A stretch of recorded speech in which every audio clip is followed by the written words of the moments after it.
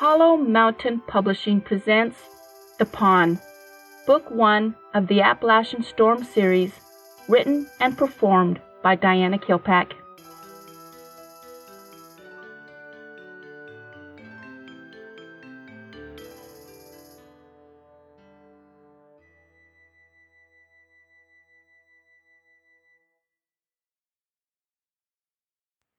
Chapter 31. Forced Judgment. Katie woke up from a nightmare, the young boy's scared face echoing in her mind. She knew it was going to be hard to get back to sleep. Getting up, she walked into the kitchen, looking for the bottle of sleeping pills her mother used to give her. Finding the bottle, she shook out a pill, debating whether to take one or two.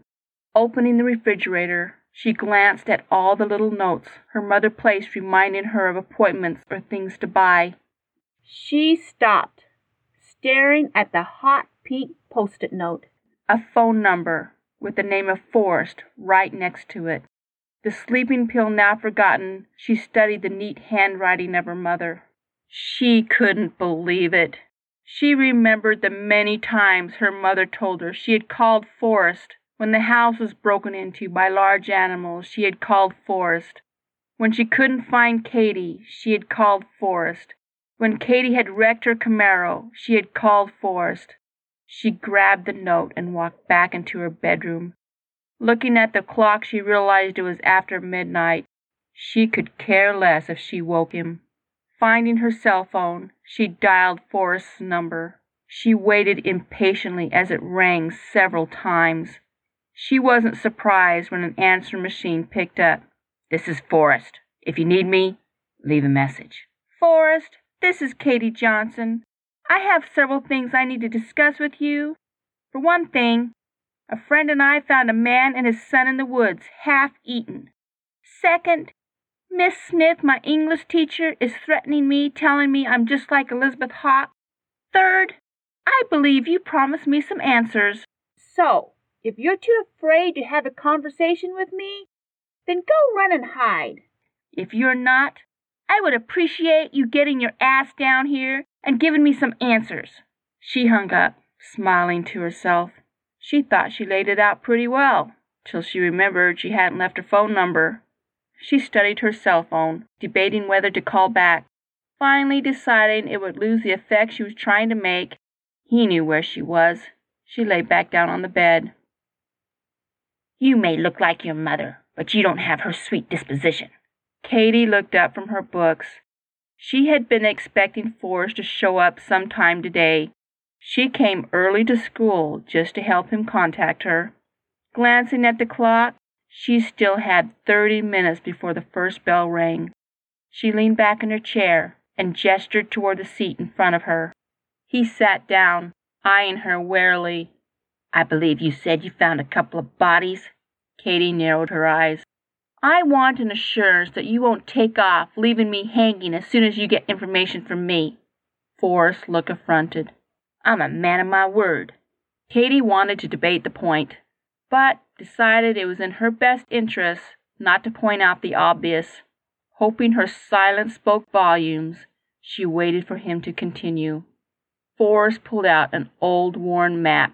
His fingers shook a little as he spread it out on the table. Katie could tell it was the Appalachian Mountains in her immediate area. "Can you point out the approximate area where you found the bodies?" Katie studied the map to get her bearings. "You will find them right here." She pointed to the spot. Forrest frowned. "Are you sure?" Katie gave the map a closer look. She could see a red marker line that encircled natural barriers, rivers, and mountain lines. She could see the place she pointed was inside the marked line. "Yes, I'm sure. They had a four-wheeler, so there has to be a way in there by trail." Katie pointed to the red line. "What is this for?" Forrest stared at her for a while. "This is a protective line Elizabeth Hawk drew a long time ago," he eventually answered. "They are no longer afraid to come into the boundaries," Katie said, hoping he would explain more. The old man nodded, studying her a little harder. "I've been watching you, Katie Johnson. I've been watching you real close. What I see, I don't like." Katie lifted her eyebrows in surprise. You've been courting around with that seeker, including him in your team, making the others accept him. He was there when your friend died. Did you know that? Katie sat up straighter. You don't know him. Forrest shook his head, a cynical smile playing on his lips. Do you know how many times I've heard that, little girl? I've been on this mountain for 140 years. Do you know how many lives I've seen come and go? All the same. Different people, different names, living the same life, over and over.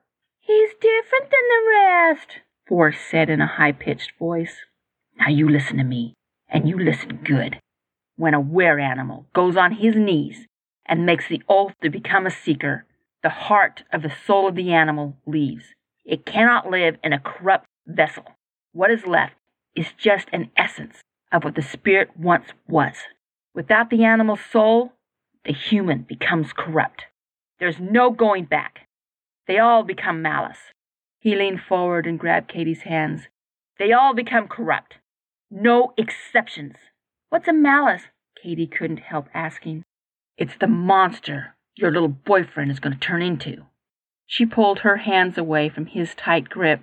Maybe this time is different, she said, grasping. Elizabeth thought the same thing. Katie looked up into the old man's face, not wanting to hear any more. Elizabeth fell in love with the seeker. Forrest shook his head, his eyes becoming watery. She gave her whole heart and soul to that boy. She tried real hard to save him, too. In the end, she knew he had to be killed. She couldn't do it herself, so she asked us to do it. Katie felt sick to her stomach. She didn't want to hear any more. Gathering her books, she started jamming them in her backpack as fast as she could. I'm not finished. Katie wanted to walk away and never see the old man again. She reminded herself that she had asked for this meeting. Sitting down, she folded her arms and slumped in her chair. The wolf is second in command. That's how it's always been. The old man tapped his pointed finger on the table. Second, not first. Katie was at a loss what the old man was trying to say. What's your point? What I'm saying is, when the great white tiger makes its appearance, you have to step down. You're only in charge until it arrives. You can save a lot of heartache and contention by just stepping down and being supportive instead of fighting for control. Stung from the accusation, Katie was not sure how to respond. This isn't here and now, old man. I'm not repeating an old play where Romeo and Juliet continuously die. Romeo and Juliet? I'm talking more along the lines of Judas or Brutus. Katie had no idea who he was talking about. Anything else, Obi-Wan? Forrest watched her closely. I see I've given you a lot to think about. Katie watched the old man get up and walk out of the library. She waited until he was completely gone before grabbing her bag and running for the door. She needed to find somebody smarter than she was. Walking down the hallway, she spotted David. He was talking to 3 of his buddies. Her immediate impulse was to turn around and avoid him. Giving herself courage, she walked up to him and tapped him on the shoulder. Can I talk to you for a moment? David gave her a tight smile and walked with her. She looked around, making sure they were by themselves. Who is Judas? What? David smiled, his first genuine smile. I was expecting you to talk to me about something else. Yeah, well, I plan on talking about that later. Right now, I would like to know who a Judas and a Brutus was, or is, or whatever. She waved her hand in agitation. Are you talking about Judas Iscariot? I don't know, just Judas. How many people have that name anyway? Katie said, frustration etched on her features. Judas Iscariot was an apostle of Christ. He betrayed him by giving him a kiss on the cheek, telling the soldiers who he was. That's where the term, the Judas kiss, comes from. Katie nodded. Who is this Brutus guy? Caesar, acting as Emperor of Rome, was assassinated by Brutus and other members of the Senate. Katie was starting to understand what Forrest was implying. Were Judas and Brutus good friends with the people they betrayed? David smiled. Oh, yes. Very good friends. Anger and resentment flushed her features. She wanted to find the old man and knock his head off. How dare he judge her? Nodding her head, she gave David a distracted smile. Thanks. She turned to walk away. Whoa, wait a minute there. We need to talk. Grabbing her hand, he pulled her back towards him. Katie eyed him apprehensively. What? Oh, I don't know. What did you and your naked friend do together? Katie laughed. He wasn't naked, she said, coming to Jackson's defense. I was there. He was naked as a jaybird, David replied. I saw clothes, Katie answered. David cocked his head to the side. How? She wasn't sure how to answer. Our minds are connected some way. He projects an image from his mind to ours.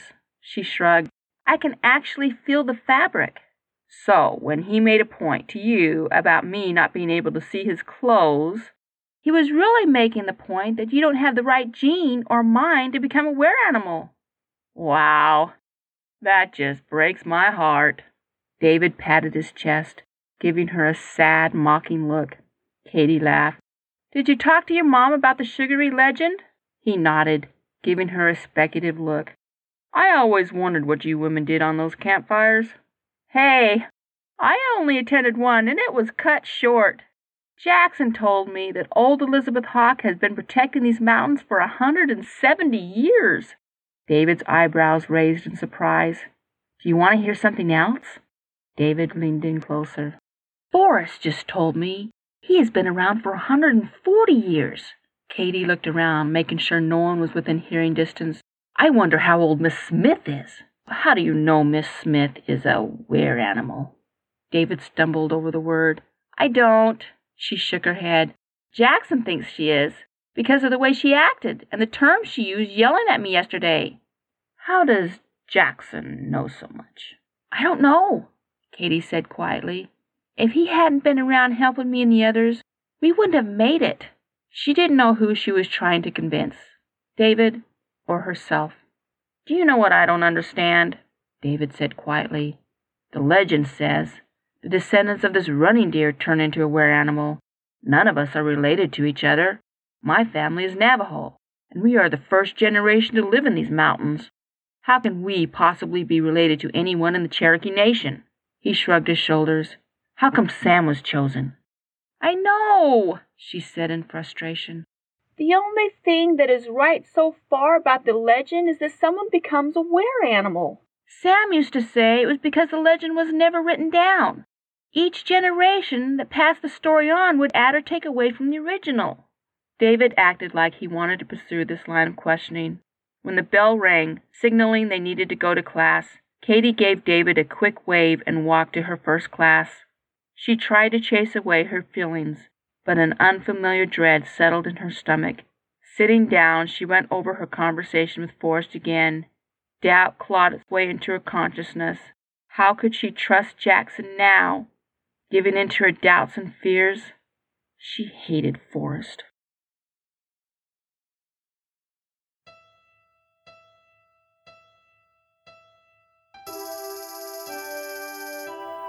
Hi, this is Diana Kilpack.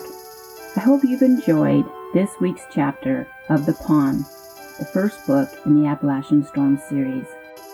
Until next week, and our imaginations meet again, have a great day.